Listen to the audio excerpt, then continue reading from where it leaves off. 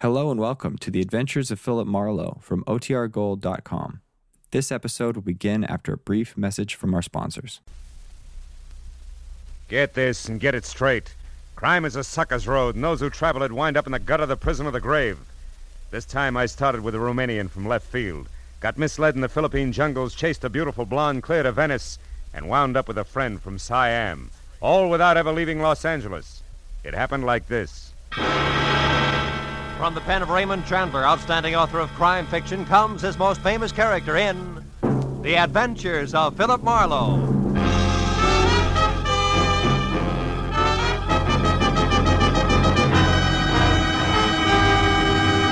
Now, with Gerald Moore starred as Philip Marlowe, we bring you tonight's exciting story, The Sword of Cebu.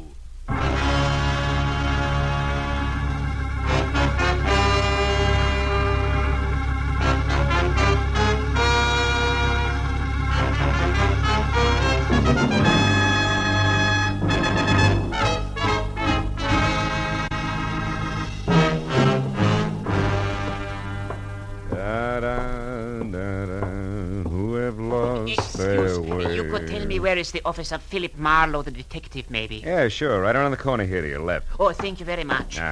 My friend, you know this Mr. Marlowe, eh? Well, yes. Yeah, I think you could say I know him. Tell me, he is a reliable man? Well, that depends on what you want to rely on him for. Excuse me, will you? I want to unlock the door. What? You are Philip Marlowe? Yeah, you're so right. Come on in, Mr. Never mind. Now listen to me. I will pay you twice what Henry Pound has offered to you. Also, I will add to that $1,000 for a bonus. Wait a minute. What is this Henry Pound, 1,000? Please, I have not the time for haggling. We may get $2,000, but you must work for me, not for Henry Pound. You only pretend to work for him. Now, look, Bud, in the first place, I haven't heard from Henry Pound since I worked for him 4 years ago. Huh? Second place, I still don't know who you are or what you want. Huh? Maybe you better sit down over there, start at the beginning, and tell me. You are lying! You are trying to trick me. Very well, Mr. Marlowe. The short, numpy man with wild black hair turned suddenly savage, swung a hard fistful of knuckles at my front teeth, and piled me back up against my office desk. By the time I got out into the hall, he was gone. I was going to follow him, but my phone, screaming for attention inside, stopped me. I decided to be philosophical about it. After all, screwballs find me all the time. Hello, Marlowe speaking. Phil, this is Henry Pound. Remember me? Yes. I just had a reminder. I've been trying to get hold of you for 2 hours, my boy. Where have you been? Out to dinner. Now listen, Mr. No, Pound, me first, Marlowe. This is most important. What? I need your help again, immediately. Yeah, it no doubt includes a stubby crumb with a head full of wild black hair and a nasty temper that left here on the run 10 seconds ago. Kurt Babesco. Whatever you call him, it's probably it. Babesco, Kurt Babesco. He's the one man I have reason to fear, Marlowe. Yeah? Come out here to my place at once, will you, my boy? Old Henry Pound's future is dangling over a very deep abyss by the merest thread, all because the sword is gone. What sword? What sword are you talking about, Mr. Pound? From the island of Cebu in the Philippines, the sword of Cebu. What? It means everything to me, and it's gone, vanished. I must have it back. Hurry, Marlowe.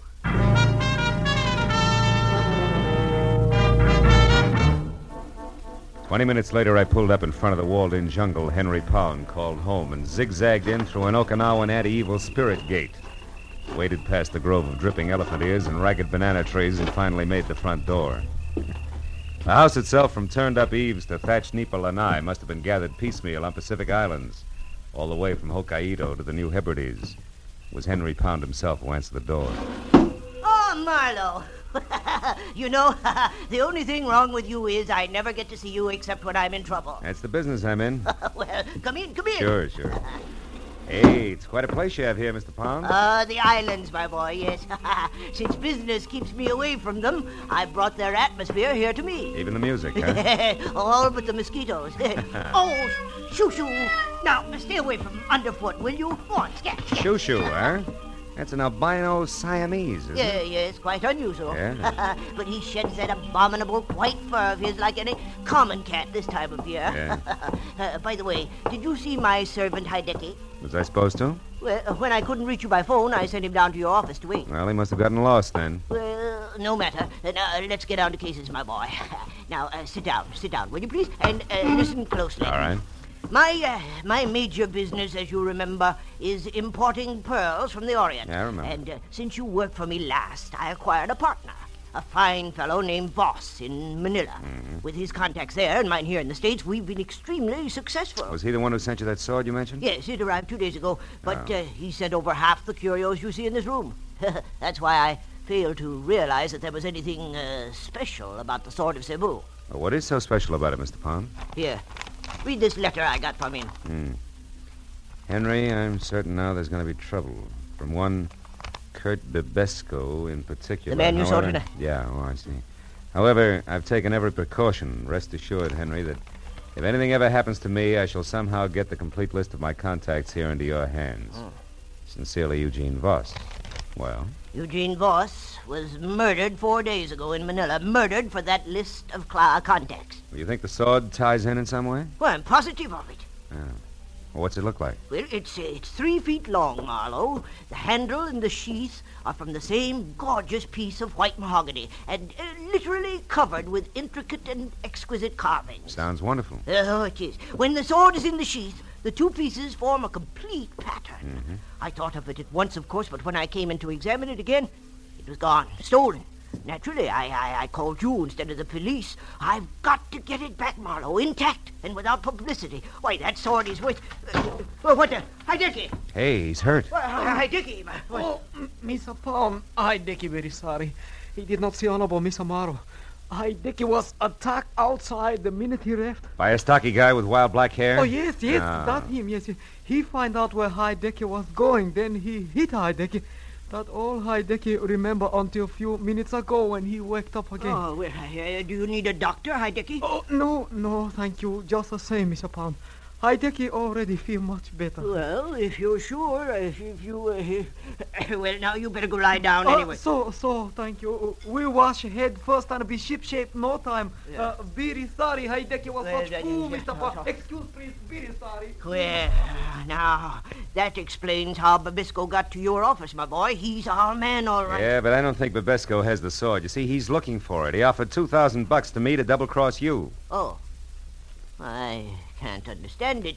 Babesco is the only one who might know the truth about the sword. If he didn't take it, then who... Oh, shoo, you stupid cat, get out there. Look out! I knew it. Now see what you've done, broken my siling vase. Yeah, he was playing with a piece of paper over there. Wait a minute. Oh, yeah, here it is. Eh? It's a rent receipt made out to somebody named Saunders. Let me see it. Sure. Received $40. Rent 1 month in advance for 812 Front Street, Venice. It is dated yesterday. Marlowe, I've never heard of this Saunders person, yet this thing was dropped here in my house. Perhaps by our thief, Marlowe. Do you realize what a break this is? Dropped isn't the word. This was deposited. Oh, what do you mean? It's a plant complete with name, address, and date. It was left here by someone who wanted it to be found, because whoever has the sword of Cebu right now might also have it up for sale. I think you're right, my boy. Wait, what do you plan to do? The only thing I can do, go to Venice and strike a bargain in our favor, I hope. I'll call you, Mr. Pound. I pushed my way out through the jungle to my car, turned around at the dead end of the street, and went down the way I'd come. At the first intersection, leaning against a lamppost, was 6 feet of lantern-jawed redhead in a turtleneck sweater and seaman's jacket. He gave me a hard, steady once-over until I was out of sight. Later, halfway to Venice, I picked up a pair of very sticky headlights in my rearview mirror, but lost them again. I turned onto Front Street and finally found number 812 all by itself out at the far end. I parked a block away and walked back. It was a battered, rickety beach shack. I moved in gently and found a crack wide enough to look through. There was no furniture, just one big packing crate, a kerosene lamp, and a blonde. Ho, what a blonde. She belonged in that joint like an orchid in a blacksmith. In one hand, she held a cigarette, in the other, a small automatic. I went quietly to the back of the house, found a tin can, and threw it. And I plastered my back up beside the door and waited. She came out slowly, gun first, and when there was enough showing to get a hold of, I grabbed. Let go. The gun, sister. Come on, give. There. That's better. Now we can go in and talk, huh? You think you're so clever. I get by. Hey, cozy little spot you picked. You got here, so it serves its purpose. Who are you? Philip Marlowe, Henry Pound's private detective. Where's his sword? We've things to talk over. Your first. bargaining position is lousy, Miss Saunders. What's the offer? 0, baby. I'm getting it back for free. Now, where is it? Take your hands off me. The sword is here in the house, but the scabbard isn't. And one's quite worthless without the other, you know. You're not taking a lot of chances, are you, kid? The sword has already brought me $5,000, Marlowe, and I've only just begun. So make an offer. And make it good. You're a liar. The sword's not worth 1/10 that. Not of itself, no. But this one's special, and I know why. And I'll tell you something else. You bet you will. You'll tell me where it is and fast. Not that fast, mister. Don't move. Drop the gun. Now you can turn around. Well, a lantern jaw with red hair. So you were tailing me after all. Ah, you said it. Now, wait a minute. Shut up. But I... Get out. The front doors. Go on, beat it. I'll see you later. Now you, mister. Now what? Now we sit down, a couple of smart guys, and find a good, sensible way to work this out. Only I'm just a little smarter, because I got the only gun. Keep talking. What'd you say the sword was? Speak up, fella. Time's running out. Sounds like time's not the only thing that's running out, Red. Somebody's in the back room. Sorry, Tootsie, but now this only works one. Wait! Oh!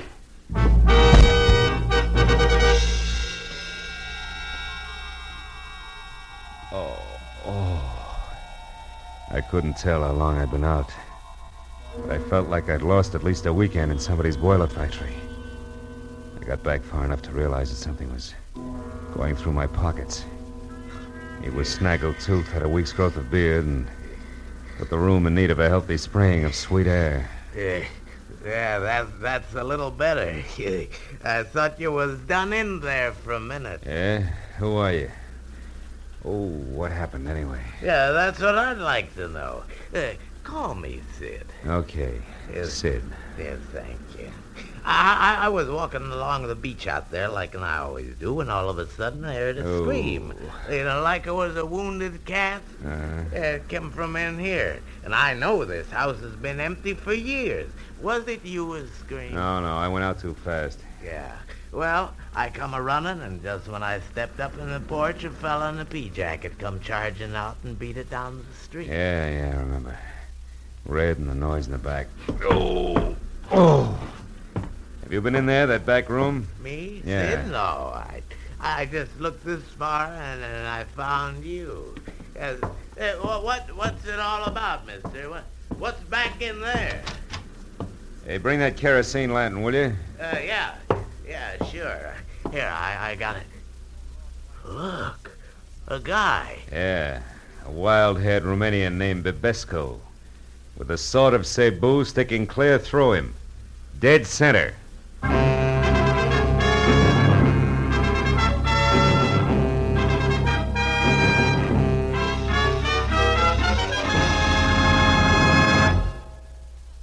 Now, with our star, Gerald Moore, we continue with the second act of Philip Marlowe and tonight's story, The Sword of Cebu.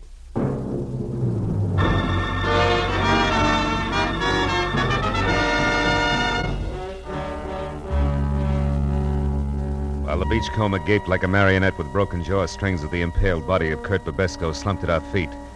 I quickly covered the room and the back porch, which led to the beach outside, looking for the wooden sheath that belonged to the sword of Cebu, just in case Claire Saunders had been bluffing. But 5 minutes of that got me nothing more than a little exercise and a lot of salt air. Well, what should we ought to do now, mister? Call the cops? Yeah, I guess so. Sure would like to take that sword. So would I, Junior. But the homicide boys are kind of narrow-minded, you see. They like their corpses as is. Yeah? Come on, let's get to the phone. Yeah, okay. Nearest one's a couple of blocks away. You got a car? Yeah, it's out front. Got a light? Yeah, here's some matches. Thanks. Hey, wait a minute. Huh? What do you do at the Conga Club? Me? Yeah. Oh, them matches ain't mine. Just picked them up off in that barrel. Come on. Conga Club, huh? You know where it is? Yeah, sure, it's right here in Venice. Ex-Marine runs Oh? it. Kinda wild, though. Cops raided it once. They had some dancing. Where girls. is it? Where is it? Come on, it could be important. Straight down Front Street, Broadway, then left one block, and you're there. Uh-huh. Now, look.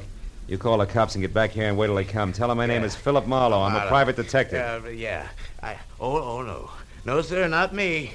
I ain't waiting here alone. $10? That's all? You heard me here. Tell the law I'll get in touch as soon as I can. Also, Sid, I'll match that 10 the next time we meet if you've kept your mind on your work. Yeah, okay. But where'll I tell him he went to? The Conga? You catch on fast. The Conga, Junior.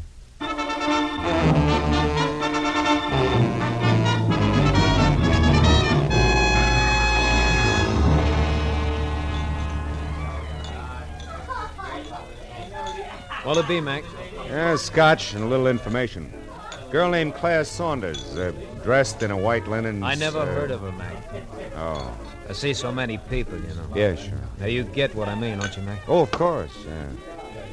Well, you better make that a double Scotch. I'm through. He should have known better. Trusting a fast dame with every cent of his war bonus, a jerk. Wait a minute. Huh? War bonus? Yeah. Who should have known better? Well, Hey, Sarge, I'm running out of ammunition. Yeah, I'll be with you in a minute, Kelly. Wait a minute.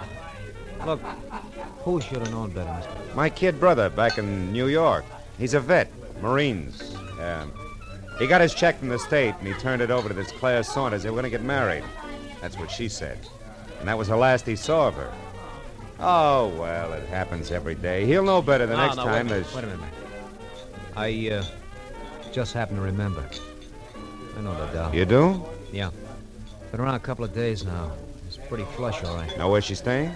Yeah, sure I do. A ritzy motel about 4 blocks from here, the Pavilion. Pavilion, huh? Yeah. She got bungalow 10 there, Mac. I know because she was complaining about it being the N1 and too long a run for the bellhop and a cracked ice detail. Oh. You go get her, Mac.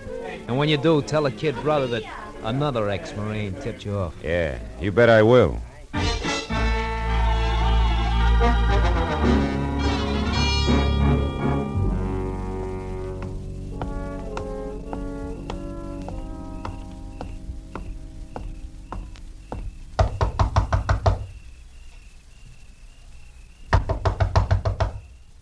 Who's there? Bellhop, ice. Oh, there must be some mistake. And you made it. Here, we're going to straighten it out right now.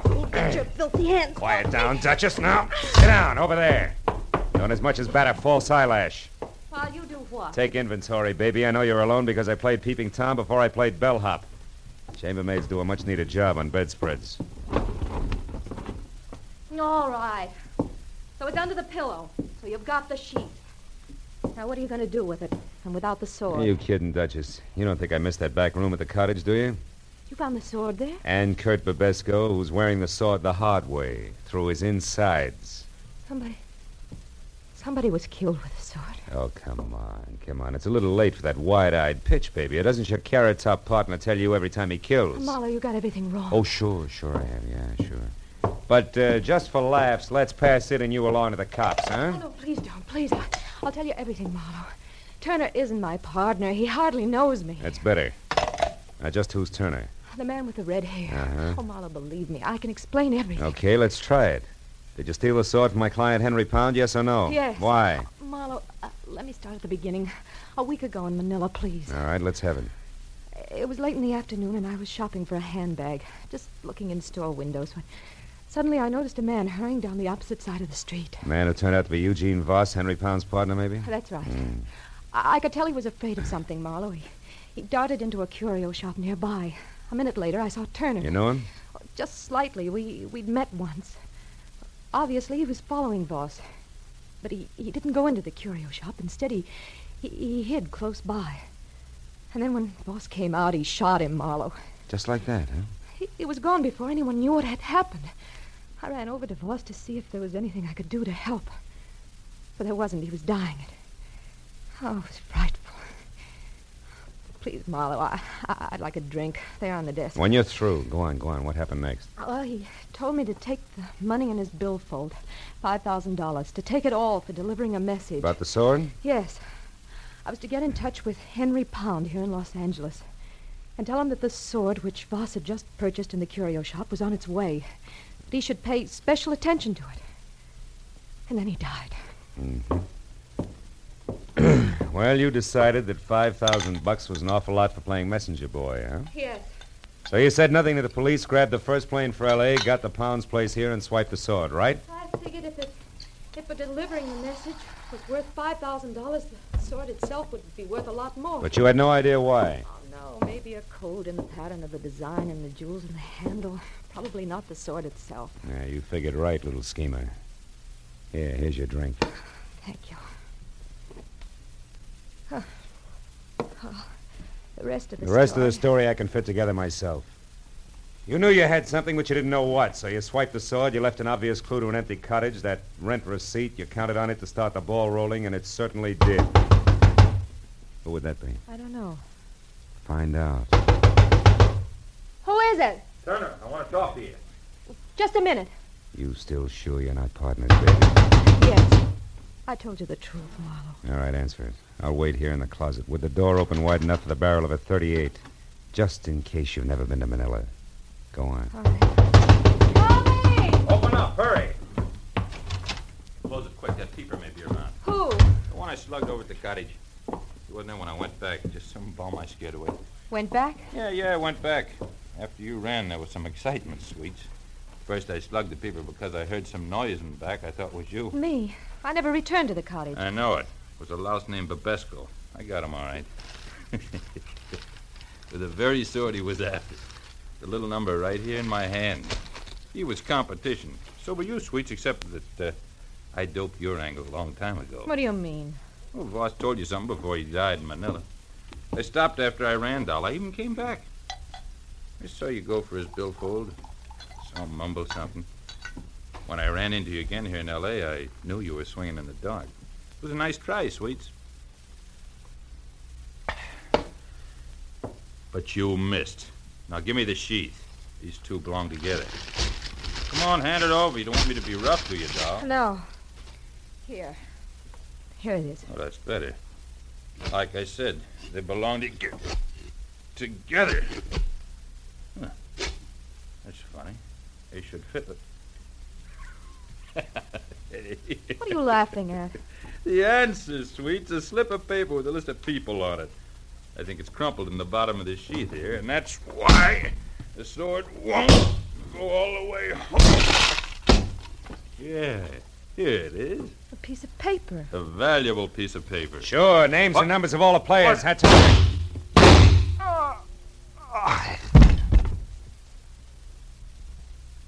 Marlowe. Marlowe, he's dead, isn't he? Yeah. It's about as dead as a guy named Eugene Voss was last week on a sidewalk in Manila. Or the party called Babesco. What is it? Turner's dead, but I don't think his partner is. Marlowe, you thought I was his partner. Hmm? Oh, yes, and I thought wrong, Claire. But now I got a little more to go on. I'll see you, honey. Oh, no, wait. What am I supposed to do? Call the police and explain it all away as a practical joke? Marlowe, have a heart. Where are you going? Back to my client, little dreamer. I think you can give me a line on that partner. Be good.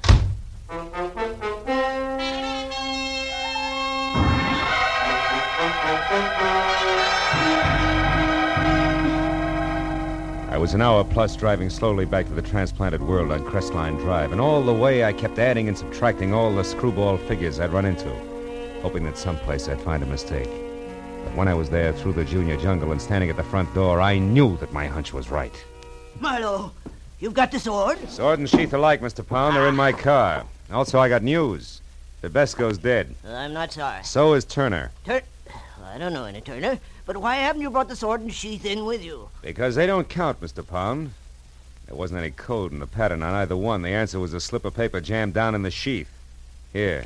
Is that what we're after? Let me see.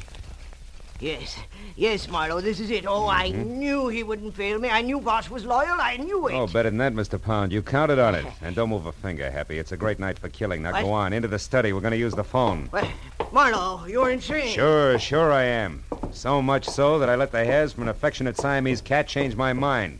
About everything. Keep moving. The cat? What do you mean? I mean the Turner who shot Eugene Voss in Manila, who murdered Babesco out at the beach, who I just killed before he could kill me, had white hairs from a molting white Siamese cat all over his suit. What? The same kind of white hairs I got on mine when Shoo-Shoo rubbed against me. Now go on, open that door. In other words, Pound, Turner was a friend here, not foe, and from there on in, it all figures. Or do you still think I'm insane? Yes, No, Marlowe, you're right. You bet I'm right. Turner was in this with me. A partner, you might say.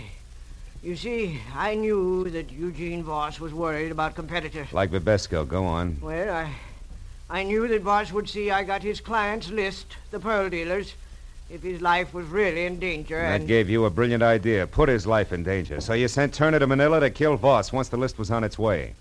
Oh, how neat. But tell me, Clean Cut, why didn't you let Turner know about the sword at once? Because he was tricked.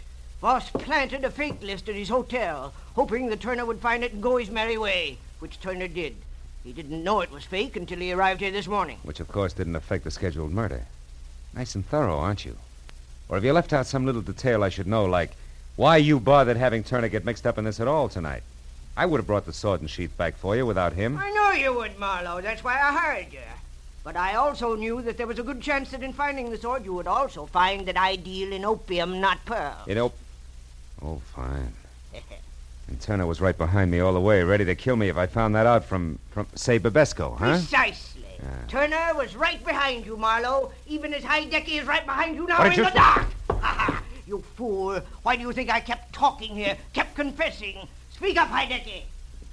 Heidecky, talk! He can't, Mr. Pound. What? Heidecky is very unconscious. He's what? I hit him with a vase, a Philippine No, island vase. no, you're lying! Heidecky! Heidecky! Pound! Hold it! Pound! Oh, my leg! Oh, no. Oh. Marlowe, you got him. Marlowe! What's the matter? Behind the curtain. There's nothing there, honey. Nothing more than a friendly cat named Shoo Shoo.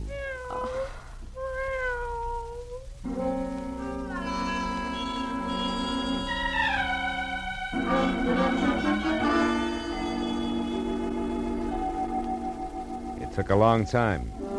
It always does. But finally, the police in Los Angeles and the police in Manila knew exactly who had done what to whom and why. All of which left Henry Pound, the vicious little character who wouldn't even recognize honor among thieves, with a short, unpleasant future. And I thought about him and every rotten thing he'd done as I walked through his imported island jungle to my car. I thought about him and Babesco, about Turner, the houseboy, about Eugene Voss, and I didn't think about Claire Saunders until I got to my car. Was in behind the wheel, headlights on. The words were written in lipstick the length and breadth of my windshield. Phil, dear, I stepped out when nobody was looking. But don't fret. Because from here on out, I'm going to be very good. I've learned my lesson. P.S. My plane doesn't leave until morning. Would you like to help me Wait for it at the airport cafe. They have good food and they're open all night. Claire. Airport cafe. It's an hour's drive. Unless I hurry.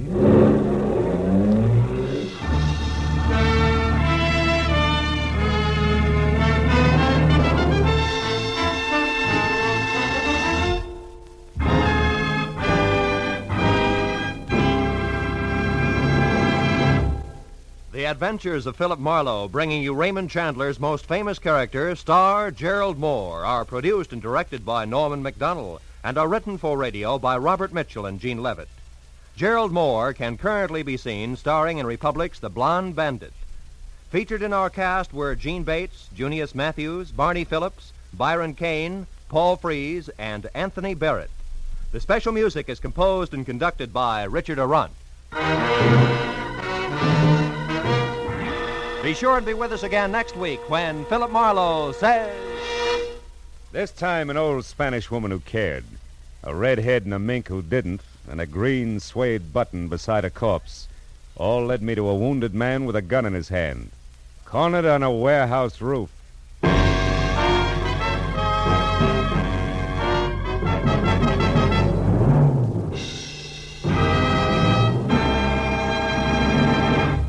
Now, stay tuned for Pursuit, which follows immediately on most of these same CBS stations. This is Roy Rowan speaking. This is CBS, where Burns and Allen are heard every Wednesday night, the Columbia Broadcasting System.